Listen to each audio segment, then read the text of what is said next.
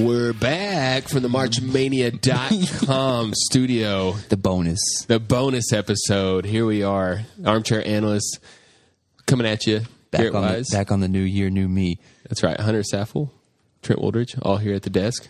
Coming back for part deuce. What's up? Trying to make it up for MarchMania.com. Go check them out. Greatest website in the world. We are going to do a bonus episode. It's going to be a short one. They love us over there. That's right. Big fans of the show. We are going to do our New Year, New Me segment. We're going to talk about a few things that maybe we did well last year that we can expound on, word of the day. And a few things that maybe we did not so good that we're going to try and keep from doing going forward. So this is something. It's a good exercise if you're a fantasy player, whether it's dynasty or redraft, to kind of grow yourself as a fantasy player. And I think we've all done this in the past, and you can see it throughout leagues. Leagues have been together for a while. They tend to play better year over year and get stronger, and this is a big part of that. So yeah, this is something we did last year. We did the year in review episode.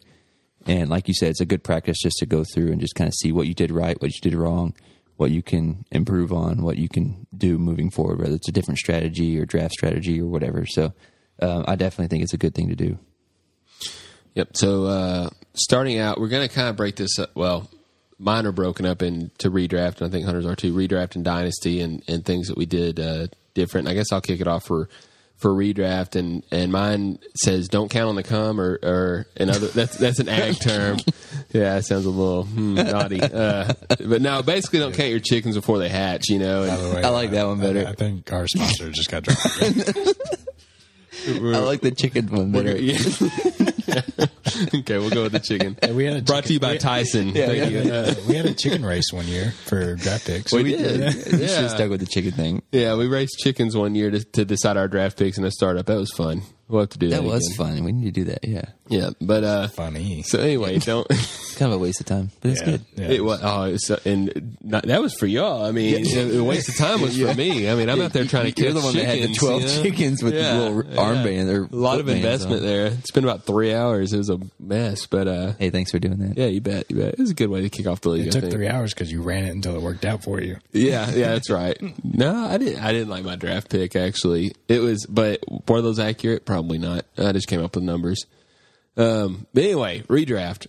I've touched on it a little bit already, but man, I drafted like the best team I ever drafted this year. Got a little bit complacent and had some injuries, Christian McCaffrey, namely, and just kept telling myself, we'll win the next one, and as long as we make the playoffs, we'll be fine. These guys will come back. The team will be strong, blah, blah, blah. In the meantime, I should have been picking up the Elijah Mitchells of the world and making those moves and being aggressive just like I would be if I didn't like my team as much, you know. So don't ever think that you've drafted the superstar team, because it almost never, ever works out as the team that's drafted best ends up being the best. And so I think this year is probably the first year that I really remember screwing that up. But I definitely screwed that up. And this team that I had could have been a lot better if I'd added pieces to it. So that is my do not do for redraft. Mine, so this is my first year to win the NSFL draft, and I think it had, or the league, and I think it had a lot to do with the depth that I drafted. And we always say don't be married to your team at the draft, but one of the things I feel like I did this year was draft my depth pieces on the value guys who had done it before. And what I mean by that is, like, you know, Cooper Kupp, you know, obviously was a wide receiver one, great, but we had seen flashes of that. So, like, his value was pretty great in draft season because he was falling down draft board, because guys with high upside, like the Jamar Chases or these young guys, A.J. Browns, were flying up draft boards, but like Cooper Kupp was falling. But we had seen flashes of him scoring, you know, I think he had 14 touchdowns or something like in his first or second season. And we had seen that with a much worse quarterback. And then obviously Tom Brady had been there, done that, but because he's older, he's fallen down draft boards. James Conner, when he'd be given the chance, you know, in Pittsburgh, he was a running back one. And so, like, those were kind of guys that I drafted as depth pieces. Brady was my quarterback one, but I got all these guys as values late in drafts, and Connor didn't stick with my team. But these were just 3 examples I could think of. But just trying to find these value pieces that aren't straight upside pieces, but they are guys who had been there and done that. And we tend, as fantasy players, we tend to try to latch on to these upside guys, these young guys, and when in reality, the older guys, like Adam Thielen comes to mind as well. The guys who have been there and done that, they tend to show out even though we don't think they will. They're still there and they're still going to be relevant. And so I think one thing that helped me was filling my depth pieces with these guys, because when injuries happen, you can throw these guys in there and they'll be consistent for you. Yeah, so that's a great point. I kind of, to play off that, I think a common mistake for a vast majority of people who play fantasy football and redraft is, they go after that rookie or second year guy that's supposed to break, and then, they pass over you just think about Hunter Renfrow this year. Hunter Renfrow, Cooper Kupp, Deebo Samuel, like, you've seen flashes, they can do it, and then a band like, how many people drafted Renfrow over, who was a wide receiver one this year, over Devontae Smith and Jamar Chase, and which obviously Jamar freaking blew up. Jamar Chase actually worked out pretty good. You know what I'm saying? But it just didn't. Well, Allen Robinson. Yeah, man. I mean, he had been there and done that, but his situation didn't look great. But we expected him, because he's overcome quarterback play, to be good.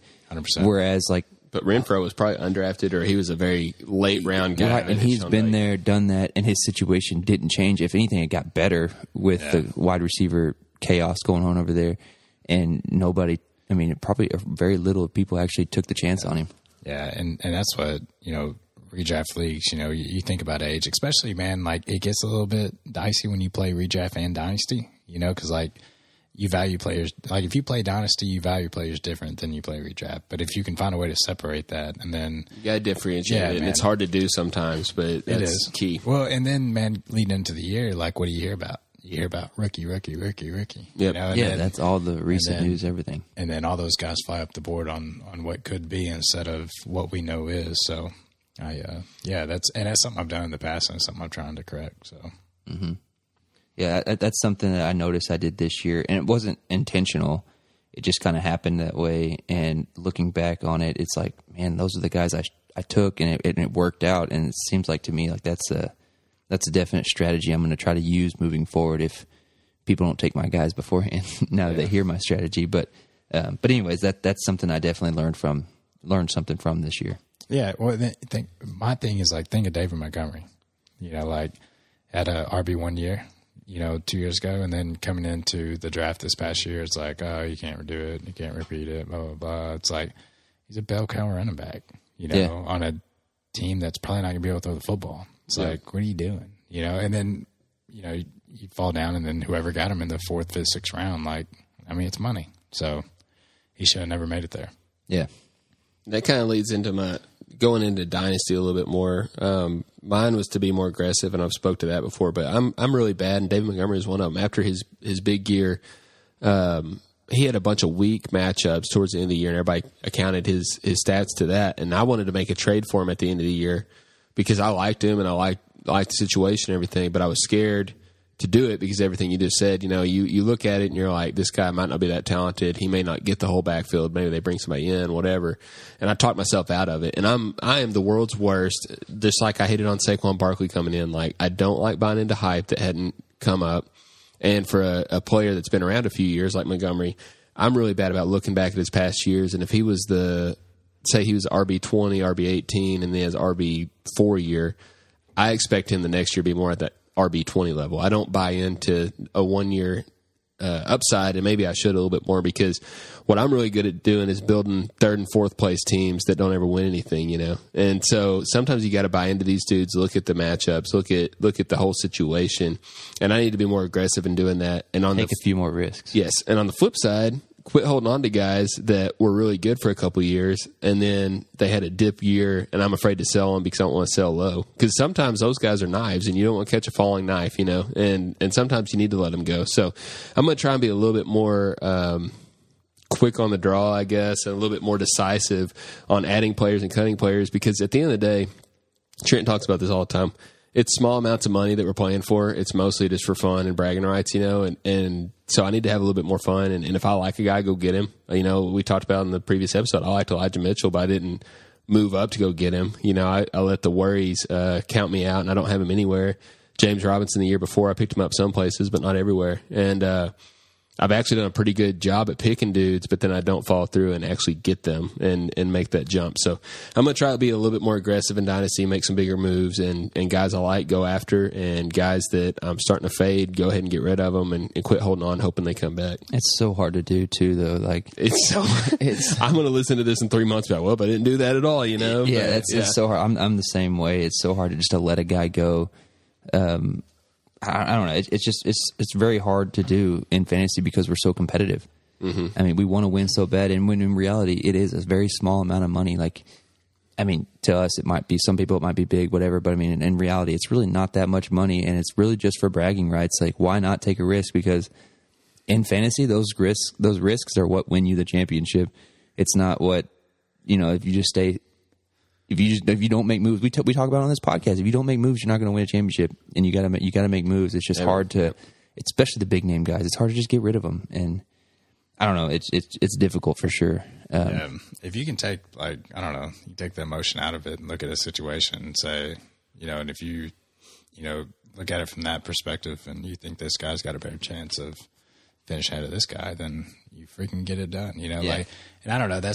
It's an approach I've took in some of my dynasty leagues. It's like, I'm freaking sell them. If I like them and I think it's going to help me win, like, I'm just going to freaking sell it. Just trust your gut. Yeah, man. What's the worst case going to happen? I'm going to lose. And then just go freaking rebuild. Man. Yeah. Just go make more moves. Yeah. And make more moves. Go, and then if you end up making some bad decisions and you're wrong, then.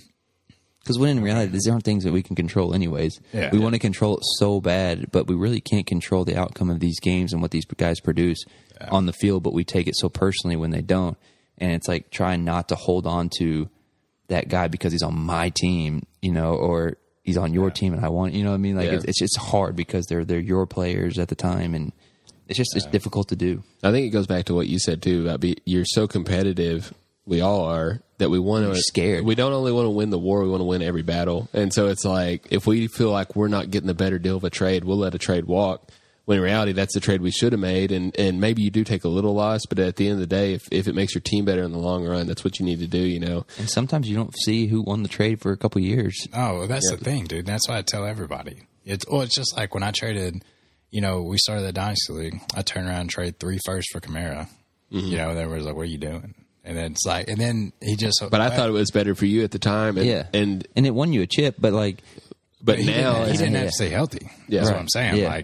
I'm putting all the marbles in on one guy. And right. And if he gets hurt week 2, then you are screwed up. Exactly. And then so you take that risk. Then I made a trade for Kyler, and I traded Baker Tua before he was a starter as a rookie, who we didn't know what was. And at that time, Baker was still like kind of up and decent. coming. Yeah, he's still viewed good. And then I don't know, like a couple firsts and a second, and because I was trying to win a league and. Everybody I text, everybody that texts me or everybody I text, like, what do you think? And it was just like, then he went off. Yeah, and it worked out. But it didn't have to. And so the other side of that is like, that's just like 2 occurrences, like when it worked, but it doesn't have to work. Yeah, it doesn't always work. Same time, like if it doesn't work, I don't win. If it does work, you do. Right. It's a big risk. You do it, but you do have to have some patience here and there on players and let them develop. But at the end of the day, a lot of times, what's the quote? Fortune favors the bold, And, I thought you were going to say, "Don't count on the come." Yeah, don't count on the come. All right, I'll never say that on the airwaves ever again. But no, fortune favors the bold, and the guy that's more willing to take that risk and is willing to be wrong usually ends up being right at the end of the day, and again, it's fantasy. Worst case scenario, you end up in a position where you're in a rebuild position. And I'm telling you, I got 2 teams. One was a orphan that I took over, and one I just had a horrible draft in, but they're both rebuilds, and they're 2 of my favorite teams right now because they're fun. You can be riskier. You don't feel so attached to your roster, So if the worst thing you do is screw your team up to the point where you're in a rebuild situation, you're still having fun and hanging out with your boys, so. Yeah, and for me, in the dynasty standpoint, like, and this may sound like cliche or super like obvious or whatever, but like, I really come to find out that like having just a solid quarterback and a strong core of wide receivers can really carry a team because, there's a ton of upside and a ton of potential in the running backs, but like if you have consistent wide receivers, to me that seems like the most consistent position. Like those guys are just going to produce pretty similar numbers if you have the top end guys, and for my dynasty team in particular, like I have some top end guys that carried me because my running backs are pretty terrible, but like the turnover in the running back position is just so high that like these guys are in and out in just a couple years. And if you have wide receivers that can stay in your starting lineup for years to come, that's going to set your team up for success, along with the quarterback position. So like last year or 2 years ago, I guess our first year of dynasty, I didn't value the quarterback position high enough, and I got 11th place. Made a big move to get a solid quarterback, kept my wide receivers the same. Running backs, I had a roster full of backup running backs for the most part, and made it to the championship and got second place. So like from 11th to second place with a bunch of backup running backs. Tony Pollard, A.J. Dillon, Damian Harris were my 3 running backs that carried me throughout the year. Clyde Edwards-Helaire hurt, J.K. Dobbins hurt.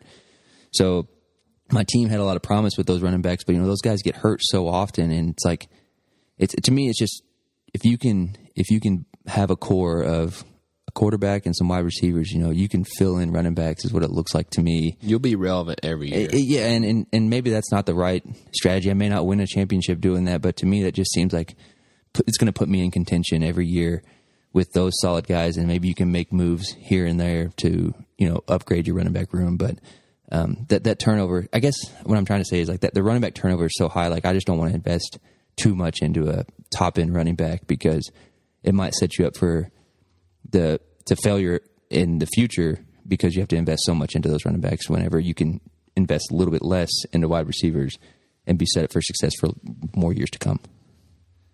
Yeah. You can go if you. No, I'm good. I'm just hanging out. Yeah, I mean, Just hanging out. I think Dynasty Superflex. I agree.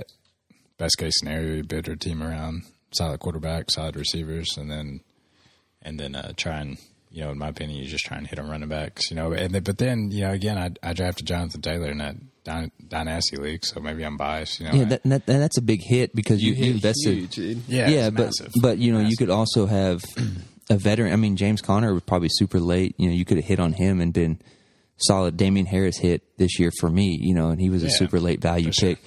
So, like, you could always hit on those receivers. But you could hit on the wide receiver, too. I mean, Cooper Kupp got traded for a late-round pick. I know we've talked redraft-wise, like, do we go away from running backs early? And, like, in my opinion, you don't. You can't. Not in redraft. Because, I mean, you look at the Cooper Kupps, the Devos, there's way too much value at the wide receiver position. And then Dynasty-wise, just think about, like, freaking, dude, it's just part of fantasy football, man. Like, every year there's a Cordell Patterson. Right. It's freaking nuts, man. To me, it always seems like the top 12 ranked running backs, a small percentage of those actually stay healthy and finish in the top 12 every year. Like a very small, like maybe four Numbers that finish. Are crazy. And so it's like, is that worth the risk to invest in one of those guys, or would you rather have like Devontae Adams, invest in him in the first round, or invest in him as a trade candidate for your team, who's been a wide receiver 1, the wide receiver 2 the last 2 years? You know what I mean? Like, so to me, it's like if you can build your team around a solid core of wide receivers, you could probably fill the gaps up with your running backs. And again, that's not the same. That's not the strategy everybody's going to take. But it worked for me last year, and it wasn't intentional. It just that's how the cards fell because I invested in J.K. Dobbins and Clyde, and just didn't work out with those guys. But it took me to the championship on the back of those wide receivers: Devontae Adams, A.J. Brown, T. Higgins, Terry McLaurin. Those guys carried me to the chip, and if I didn't have those high-end wide receivers, I would have never been there. Yep. So solid. I started my first ever Dynasty Superflex with Dalvin Cook and Josh Jacobs, and that was a mistake. It's like ever since then, it's been trying to like put it back together, and both those guys are off my team now. But yeah, I think you're exactly right. That's the easiest. I shouldn't say easiest replaceable, but I mean year over year, there's different guys up there, like you're saying. Year over year, quarterbacks they're pretty standard. Who's going to be some of the top names up there? Wide receiver, as long as they don't swap situations or get injured, that's the same. Running backs, and even like the guys you talked about, a lot of those were what I would consider backups on their own team. A.J. Dillon and Tony Pollard and Damian Harris was not necessarily considered. I mean, he was probably the starter, but he wasn't like a locked bell cow. But he's in a Patsy offense that's right. So unpredictable. But those are guys you can win with if you've got the right pieces around them. So yeah, I think the running back position in general, especially Dynasty, I think it should be as fluid as possible. If you try, it needs to be. It has to be because I mean, try and trade a guy that's 27 or older at running back. Yeah, it's not going to happen. Yeah. Well, and that's like I traded for Kamara, those 3 first, and was fortunate, got lucky, stayed healthy, blah, blah, blah. Like he had that year he had 2 years ago, and then, turn right around the offseason and get the 106 and Stephon Diggs for him, so then I get Diggs and Pitts, to kind of, this dude helped me win. Like, let's move on and shore up the receiver core, get a pick. Happened, and Pitts fell. But you did the right thing with being fluid with the running back position. You got to, man. Like, you cannot you get did the attached right to running thing. back. Like today, like if I could get a trade done for Jonathan Taylor, like I'd freaking do it in a heartbeat. Yeah. But he's so valuable right now. Yeah, I think you hit the nail on the head with don't get too attached to your running backs. No. I think that's perfect. And being bold. I mean, you gave up your 3 first to get Kamara, and that's where a lot of people would be like, that's a lot of investment in one guy. And he did pan out, so he didn't completely bust or anything. But at the same time, you were able to get out of him, and you got Diggs out of him, and what, first you said? So basically, you got to use him for 2 years, and then you end up getting use him 1 year. Yeah, okay. We still got 1 year of usage Diggs and Pitts out of it. Diggs and Pitts. I mean, that's pretty good return on value, So those are 2 really bad last names, Diggs and Pitts. yeah, Pitts and Diggs. In the world of last names, those aren't the best. But when you say them together, it just sounds bad. Yeah. But I don't know. I mean, just being aggressive and having fun with it, I think. Yeah, and being a little bit looser with it. Dynasty, But you can't take it too seriously. No. Yeah. And I did, for sure. Especially at first year. Everybody does. Like, we say that. You don't want to really lose. Can't, but everybody does. I'm staying up late at night reading articles on Bleacher Report about guys, and like juniors in college. Yeah, exactly. It's like, I'm going to do better, And it's Watching YouTube videos of game film, and then like I text a couple buddies today. I'm in a FanDuel basketball league with it, and I'm like, I hate to admit how much time I spend on a FanDuel lineup. Because I don't want to lose. I'll spend competitive. I'll spend an hour or whatever making a FanDuel lineup because I don't want to lose. And it's $1 entry. I don't mind investing the time in it because I enjoy it, but it's like when it comes time to make a move, I need to be more willing to make those moves and not worry so much about it, So that's me, and I think that's probably a lot of people. It is. It's so much fun. Yeah, it's a good time. Good time. So anything else? Anything you guys have learned about yourselves as players in redraft or in Dynasty, the one, good or bad? I feel like every year it gets better. Every year I have a different, something tweak, some kind of perspective changes. I don't know. But every new year there's a new you. Yeah, I mean, it's 100%. And as long as you're growing as a fantasy player, that's all you can hope for. I mean, if you're losing every year, you need to change something up and you need to make differences, but you should get better and your league mates will get better too. And you just got to get better than them and go win. Yeah, and then your league entirely will get better. Yep. And then like if you play in a league and you keep getting last and you don't understand how you're getting last and you make 20% of the moves that the people that don't get last make, then maybe make more. I don't know. Seriously, I'm not advice. referencing. Not even kidding. Like if you're not doing as well and somebody that is doing well, start watching how they play and like what kind of moves they're making and things that they're doing and like things they're paying attention to and like learn from them or ask them. I mean, some people would be. I'm not going to give you all my secrets, but like if somebody asked me how to get better, especially if I have to play against them, I would pour all the knowledge I have into them, which may not be worth much, but I would help them out. I mean, try to get better. And even guys I'm playing against, like if they watch moves I make, they could probably learn some things that I do right. I know I've watched both of you guys and things that you guys do on trades or free agency or whatever. And I know every time a trade goes down, I'm like, man, I wish I was a part of that. Yeah. You know what I mean? Like I wish I would have been making a move too. I look at both sides of trades when I see them go down and like the analysis behind it and like why they did that, and you try to learn and learn the players you're playing against too. Yeah, no, that's actually key too, is like knowing your league mates and knowing how they play and what kind of moves they'll make, what their team's kind of made up of. So yeah, that's solid advice too. I agree with you though. You see a trade and you're like, oh, I would have gave a little bit more than that, Or like, I would have done that. Yeah, I wish I'd have been a part of that. I want to make a trade now. I should have asked about that or whatever, and then that gets me fired up, and I'll go ask about trades, and then people get mad at me because they think I'm lowballing them or whatever. It's like I'm just asking. So anyway, it's fun though, man. And to me, this is for Dynasty at least. This is the best time of year just to kind of dig in and just have fun, and it's a good talking point with your buddies and stuff. So, yep. Anyways. All right. Was that all you guys have? New year, new me? That's all I got. We're all going to win all the championships this year now that we've talked this out. And by the way, the new NSFL trophy looks great on the podcast table. It does. This is our first episode with it on the table. It looks very nice, and we've got to roll a nice jar of ones here that you won. $100 $100 bills. All in a jar. All in a jar. Thanks beautiful to thing. Devin Stewart. That's my entry fee. So it's just going to stay here until next year. And I'm There going to you give it go. to you for an SFL. Yeah, the MarchMania.com studio is looking really nice. What's getting put together So 4 out of the last 6 years has been on this people at table? This table. Yes, sir. Let's keep it What that up? way. It's What pretty up? good odds. It's pretty good. I want that trophy to stay on this table. Yes, sir. We're going to try and make it happen in 2022.